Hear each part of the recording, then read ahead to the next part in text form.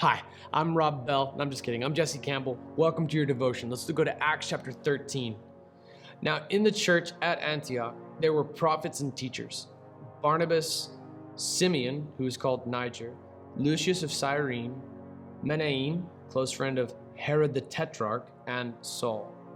Herod the Tetrarch, there are multiple Herods throughout the biblical world. We had Herod the Great, who was in charge when Jesus was born. He's the one that ordered the killing of all young boys ages 3 and under in Bethlehem.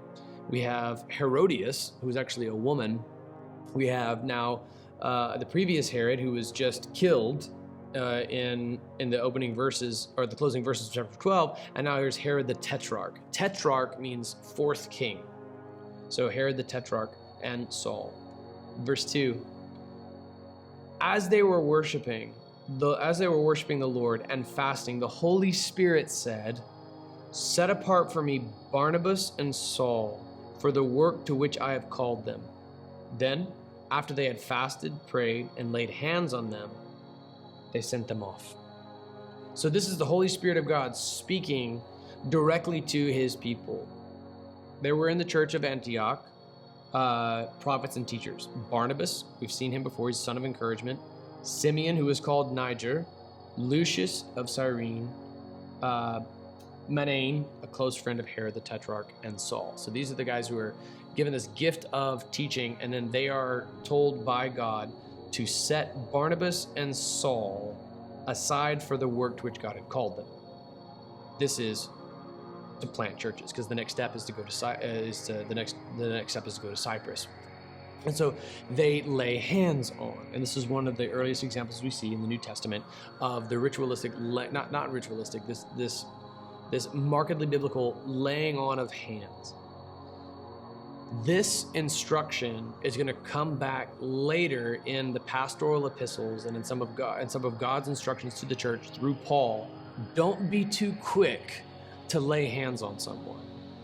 Don't be too quick to lay hands on someone. This laying on of hands doesn't carry with it some sort of magical, but there's no power in your hands. See the previous example, Herod dropped dead after being eaten by worms for not giving glory to God. So don't take the glory of God for yourself when you think like, I've got magic power in my hands. I'm going to give it to this young buck right here. This sword was given to me by my dad on the day of my ordination. And in imitating this passage, those of you who are watching on video can see this is the sword that my father gave me the day that I was ordained, and my dad was surrounded by men who were my ordination council, who had tested me to see if I had studied and approved and was living up to the pastoral epistles with the understanding that if I ever fell short, which I would at some point, of these criteria, I would repent. That's the only thing that disqualifies us from ministry is unrepentance.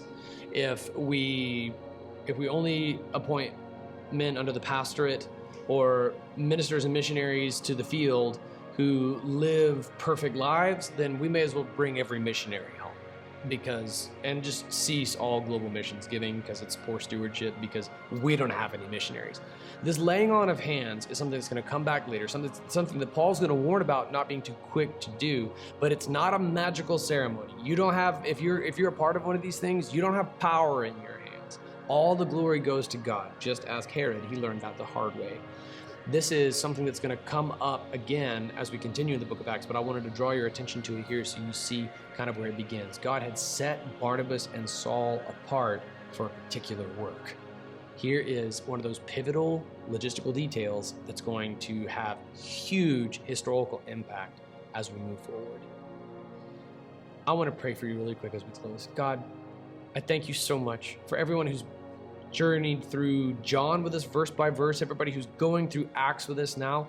I pray, Lord, that we would see this beautiful prehistory upon which our church is built, and this beautiful torch that we have inherited from the flame that you lit at Pentecost and upon Jews and upon Gentiles in chapter 10, and the multiple outpourings of your Holy Spirit throughout the book of Acts. Your Holy Spirit has lost none of his potency. Let us lose none of our loyalty as we live out the book of Acts for you. In Jesus' name we pray.